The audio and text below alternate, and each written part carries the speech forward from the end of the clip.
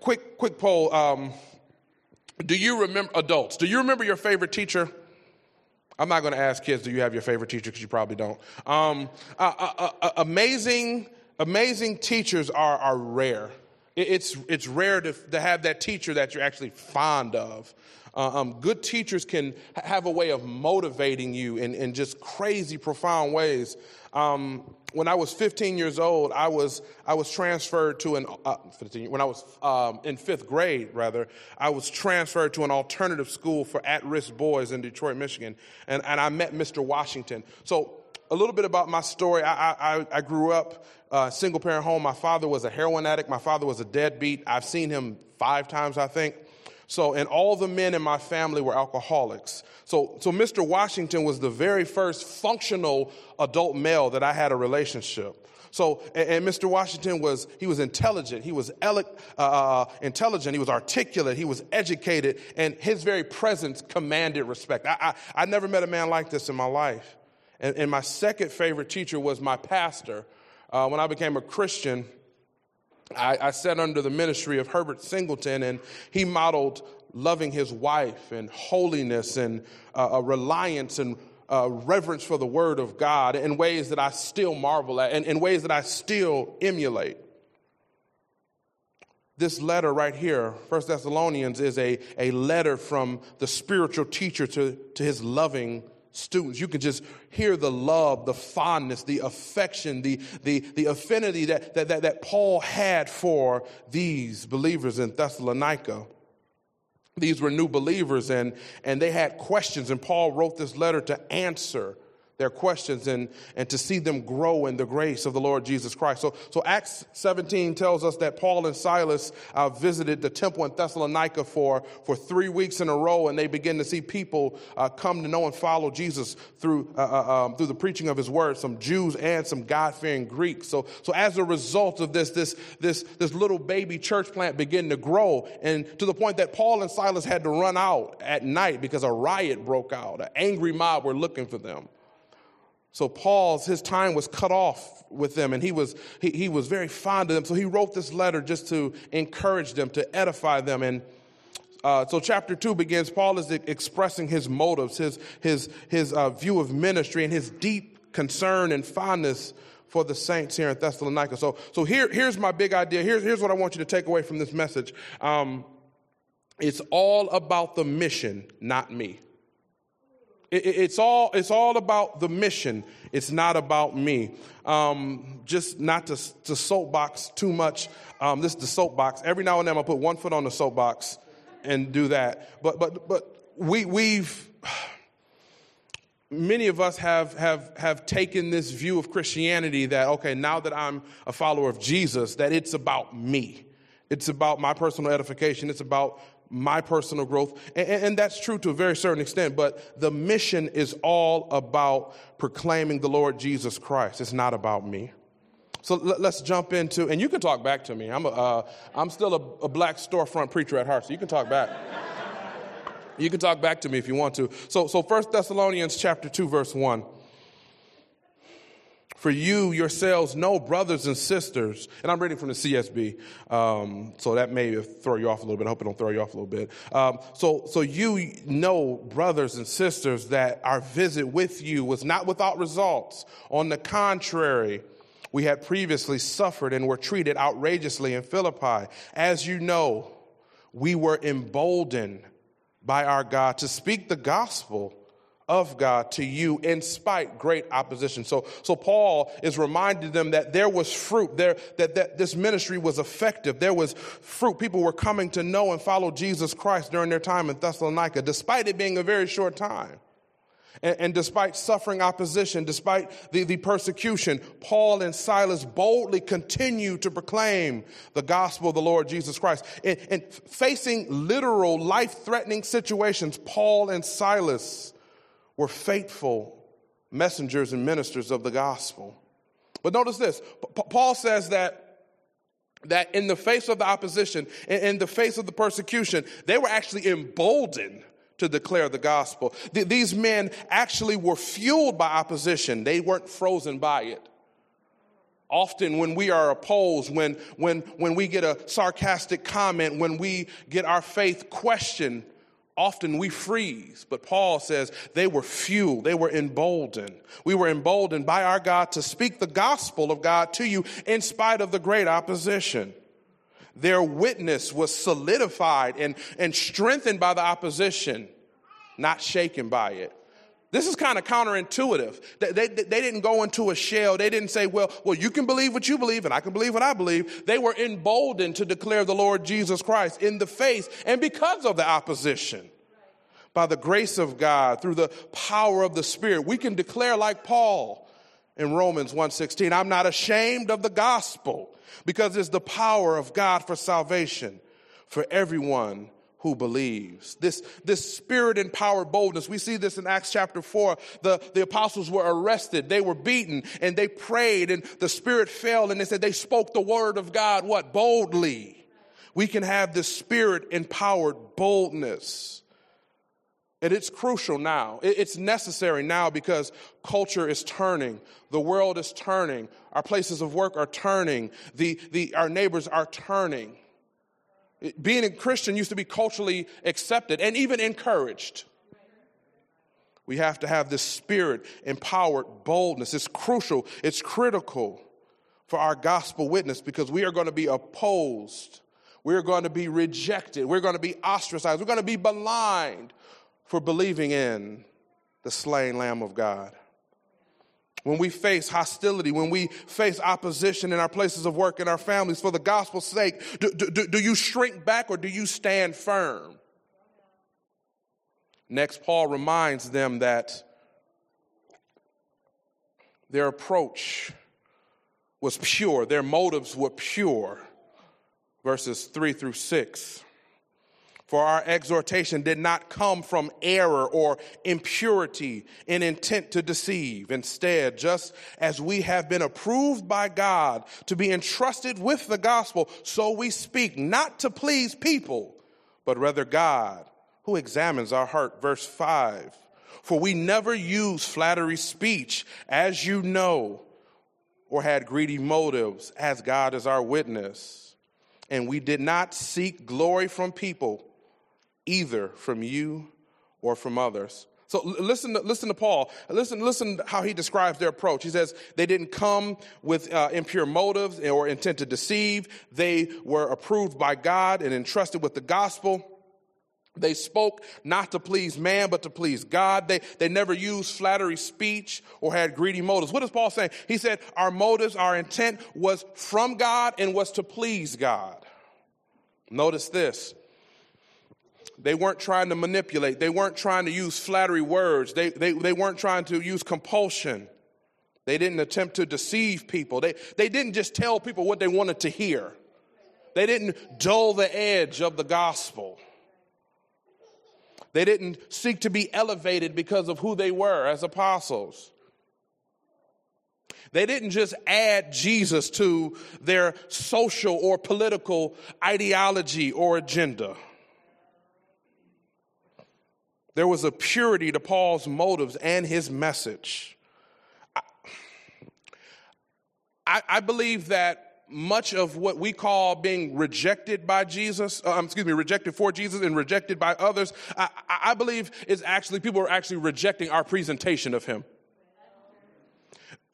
They're not saying we don't want to hear about God. We don't want to hear the gospel. They're saying we don't want to hear it the way you're doing it.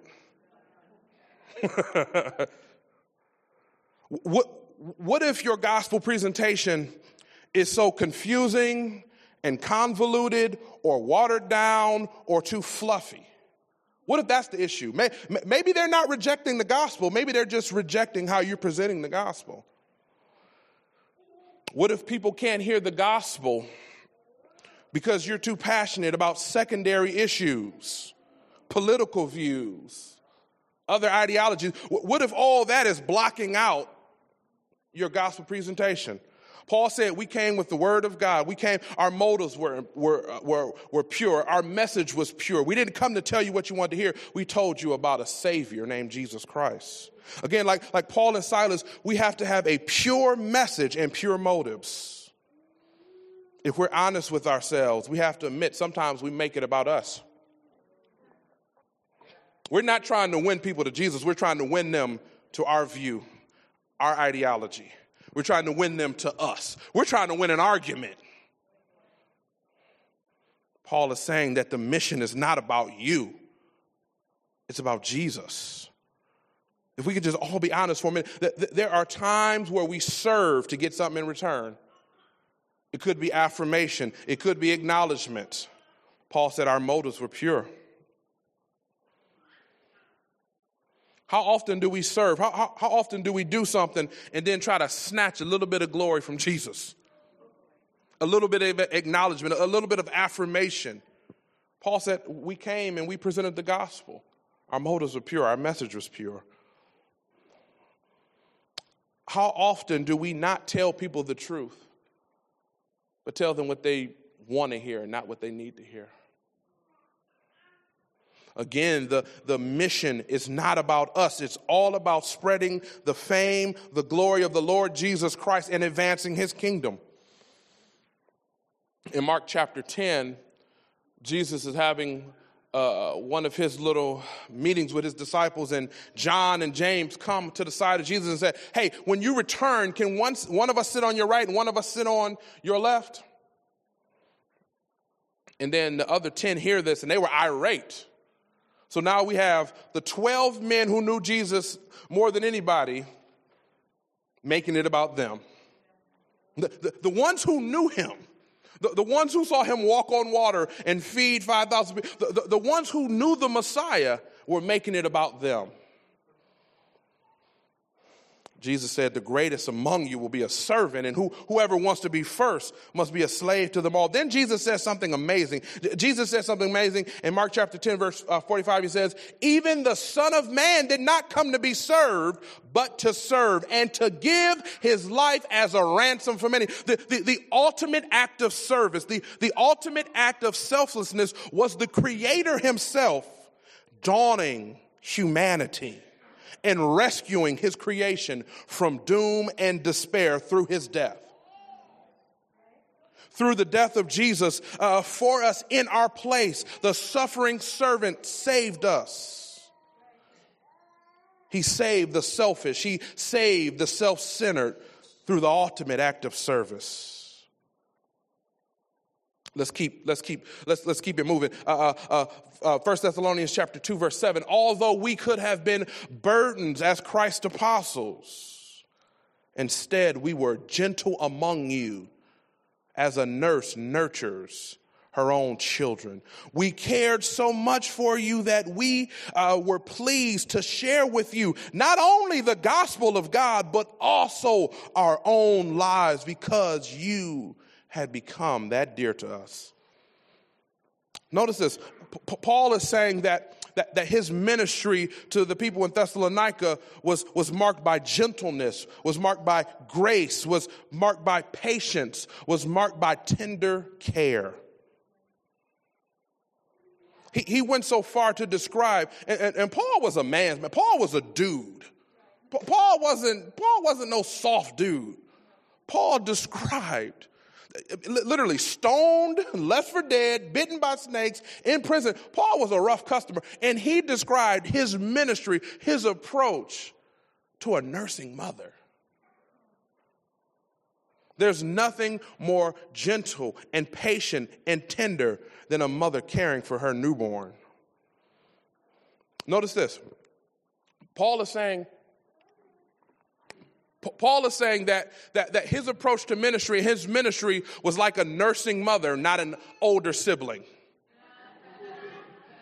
Anybody got some older, or some of y'all older siblings? Yeah, y'all something else. Paul is saying, I was like a nursing mother, gentle, caring, gracious, patient. I wasn't like an older sibling. See, I have 5 kids. Pray for me. 4 girls and 1 boy. I know, right? I told my daughters, you get a wedding or college. You ain't getting both. Choose wisely. So So my oldest daughter, I love her dearly. I love this child dearly. She's smart and she's really good with her siblings for the most part. But there's times when it's clear that she's the older sibling. There's times when her patience is short, she's harsh, and she lacks grace. I'm glad she's not here. There have been times where I'll come in the kitchen and I'll say, and I'll be telling the kid, okay, this is what you need to do. And she'll come right behind me and add more things. And you also need to do this. There's times where my oldest is more strict than me. And I'm like, man, lighten up. Lighten up. They deserve a little screen time. Let them lighten up. But how often does our discipleship look like the older brother in the parable of the prodigal son?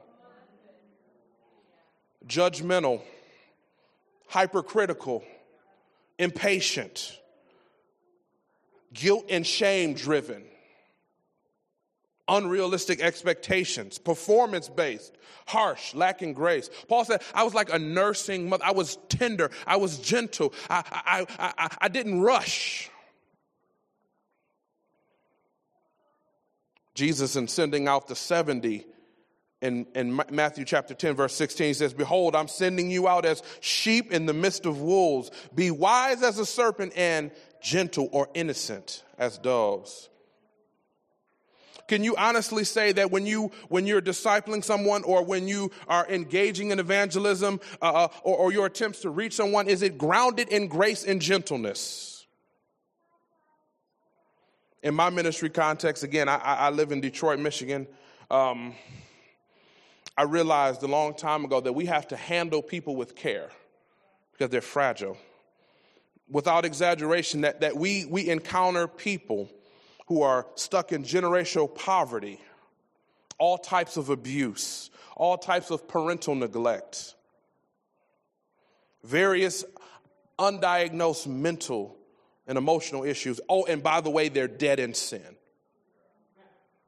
This is my ministry context. I realize that we have to be patient. We have to be gracious. And we have to celebrate each little step because conversion may be slow.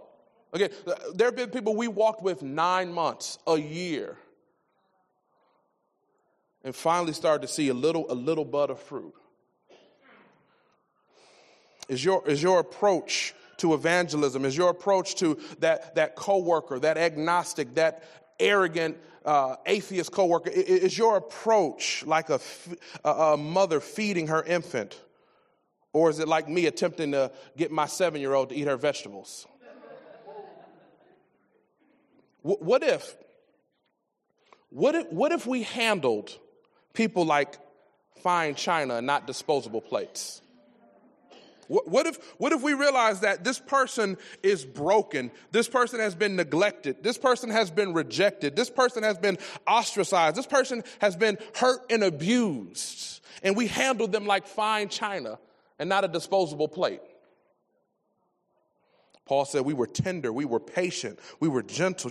Just imagine if we showed people a fraction of the immeasurable patience and grace we've received from the Lord Jesus Christ. Let me read verse 8 again. It said, we cared for you so much. We cared for you so much that we were pleased to share with you not only the gospel of God, but also our own lives because you had become that dear to us.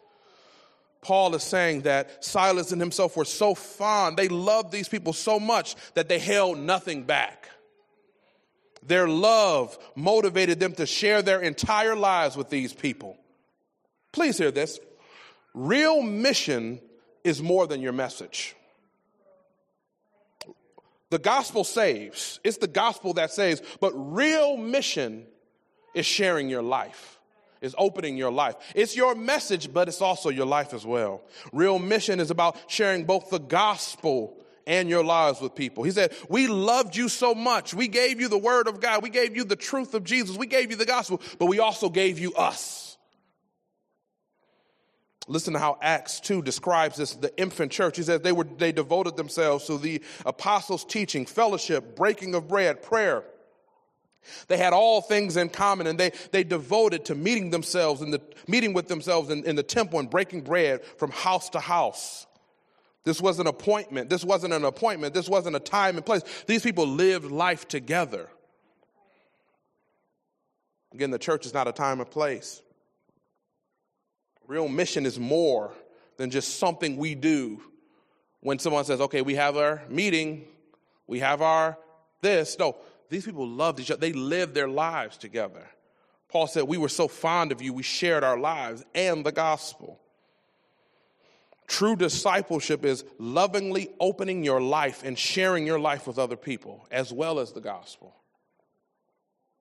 He says, we were pleased to share not only the gospel, but our own lives. The unfortunate reality, just say amen or ouch. The unfortunate reality is so many of us are enslaved with so many other things, we can't find time to share our lives. Crowded schedule, personal leisure, living for comfort, extracurricular activities, other obligations, and just plain disinterest have led so many to close up their lives from the community of God.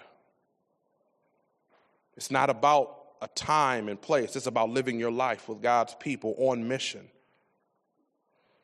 So what led them to share their lives? What led Paul and Silas to share their lives and live on mission? Love.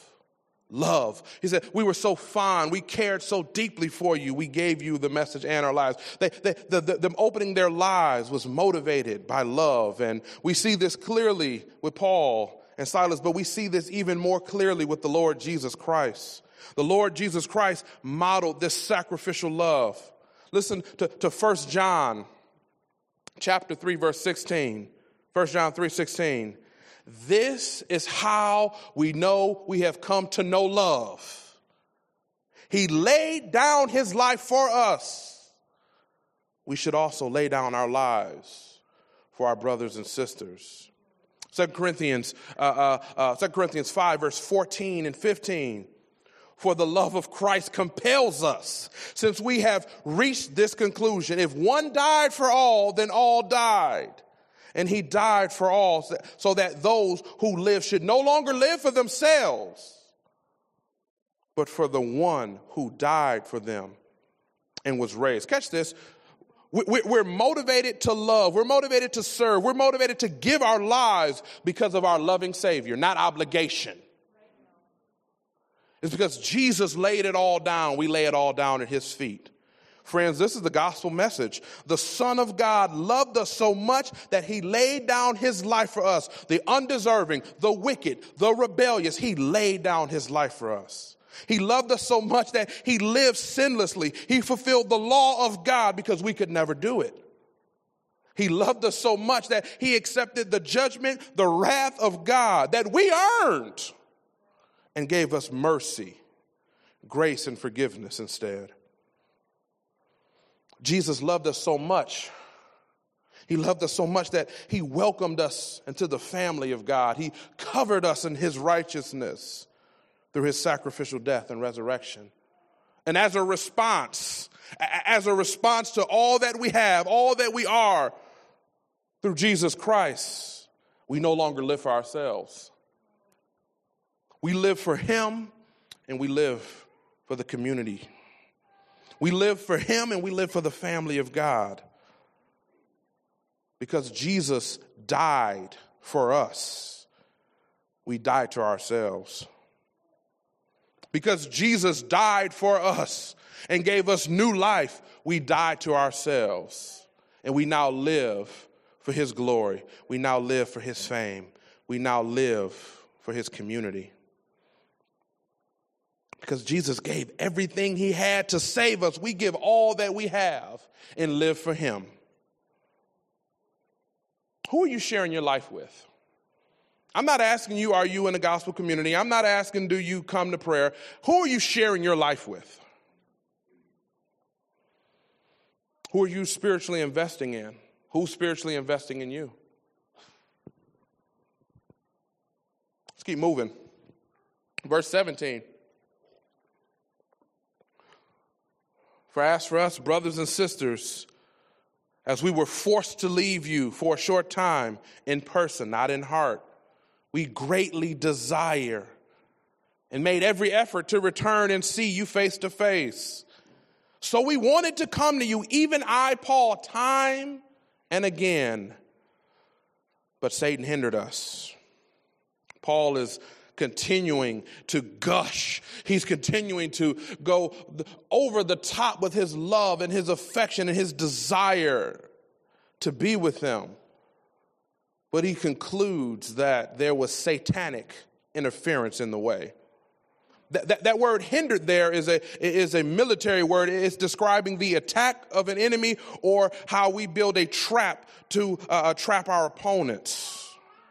Paul is saying there was spiritual warfare. There was satanic interference that prevented me from coming to be with you. Paul was keenly aware that he had a real enemy who sought to halt and hinder the work of God. Now, if this was a reality for Paul, why do we forget this? If Paul said there is an enemy, a real life enemy who wants to stop, who wants to halt, who wants to hinder the gospel advance, why do we forget this? How often do we forget that we have a real life enemy who hates us and hates the mission? Ephesians 6, 10, 11, and 12 says, finally be strong in the Lord and in his might. Put on the full armor of God so that you can take your stand against the devil's schemes. For our struggle is not against flesh or blood, but against rulers and against authorities, against powers of this dark world and against the spiritual forces of evil in the heavenly realm. Brothers and sisters, especially those who are getting baptized today, when you believe this gospel message, when you kneel at the foot of the cross, when you surrender your life to the Lord Jesus, when you elect to engage in the mission of God, you are inherently engaging in spiritual warfare. Peter says he's like a roaring lion seeking who he can devour.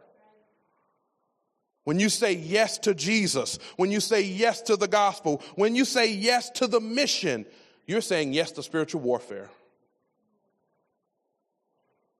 When we are attempting to rescue people from the pits of hell, you make yourself a target. When you are attempting to plant and replant and multiply churches, you are disturbing the kingdom of darkness. You're engaging in spiritual warfare. When we began to plant our church,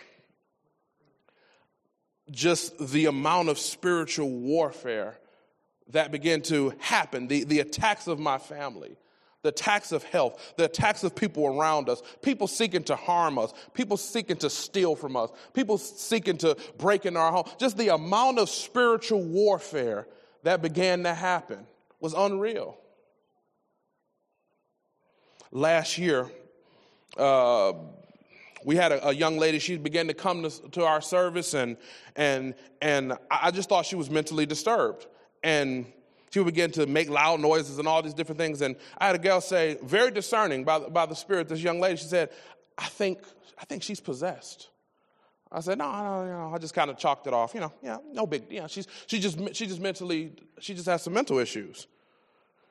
Later that week, she called CPS. She called the police on leaders in our church and said that they were assaulting their children. And CPS and the police showed up to this house to snatch these children out of the house. When you say yes to Jesus, when you desire to plant churches, when you're trying to push back darkness, you're signing up for spiritual warfare. So what's our weapon? How do we fight against this spiritual warfare? Paul continues here in Ephesians chapter 6, verse 18, and pray, novel idea, and pray in the Spirit on all occasions with all kinds of prayers and requests. With this in mind, be alert. Always keep on praying for all the Lord's people. Prayer is so crucial. Prayer is so crucial.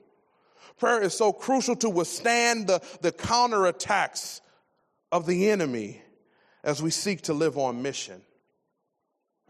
Let us continue to cover the missionaries, the brothers that are going on this mission trip, the brothers and sisters. Let us continue to cover them in prayer because the enemy seeks to hinder the work of God. How much time do you spend praying for the mission? How much time do you spend praying for pastors and church planners and missionaries all across the globe, all across Nebraska, who are pushing back darkness? How much time do you spend praying for them? Do you regularly pray for the gospel to push back darkness here in Bellevue and Oklahoma and all throughout Nebraska? Is that a prayer of yours? Yes, Satan is active. That's bad news, but the good news is he will not succeed. Jesus said, the very gates of hell will not hinder the advance of the kingdom. Despite Satan's attempts and attacks to hinder, he is still a defeated foe because of the finished work of Jesus Christ. Colossians chapter 2:14 says, by canceling the record of debt, he stood against us.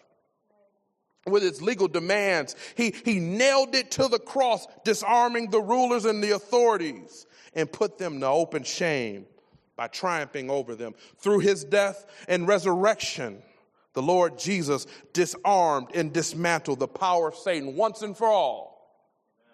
Through his death and resurrection, the Lord Jesus gave us victory over sin, over Satan, and over shame. And one day, the Lord Jesus Christ will completely vanquish the enemy and establish his kingdom on earth. I long for that day. I long for that day. In conclusion, I'm turning the corner. I'm not quite my driveway yet. I'm turning the corner. Verse 19 and 20. For who is our hope or joy or crown of boasting in the presence of our Lord Jesus at his coming? Is it not you? Indeed, you are our glory and joy. Notice this. Paul's hope, his joy, his crown were the people. Again, the mission is not about you. It's not about me. It's about the fame and the glory of Jesus Christ. It's about his kingdom expanding. It's about people coming from the kingdom of darkness into the kingdom of light. Paul said his joy was knowing that his sacrifices had eternal ramifications. Serving in kids ministry has eternal ramifications. Serving in the nursery has eternal ramifications. Leading a small group, these things may seem very small, but they have eternal ramifications. Because of those efforts, people are coming to know and follow the Lord Jesus Christ. His hope was in knowing that he would spend all eternity worshiping the Lord Jesus Christ with these people. Please be encouraged and find much joy in knowing that your labor is not in vain. People will know Jesus. People will surrender. People will be baptized. Churches will be planted because the kingdom cannot be stopped. Find joy in knowing that one day the attacks of the enemy will cease once and for all. Find great joy in knowing that if we give our lives away, we'll live throughout all eternity in Christ's kingdom. Since Paul references the Lord's return, I'm going to close here. Revelation 7, verse 9 and 10. After this, I looked, and there was a vast multitude from every nation, tribe, people, and language, which no one could number, standing before the throne and before the Lamb. They were clothed with white robes and palm branches in their hand. And they cried out with a loud voice, salvation belongs to our God who is seated on the throne and to the Lamb. One day, the striving will cease. One day, the hardship will be over. And one day, we'll stand and we'll worship the Lord Jesus Christ as one body. People from Nebraska worshiping with people from Detroit. Isn't that amazing? That one day we'll be able to see the Lamb face to face and worship him together. This is worth giving your life for. This is worth giving your time for. This is worth giving your energy for. This is worth saying no to things that are good and fun and pleasant. This is worth it because the work of the ministry, the mission is adding people to this vast multitude.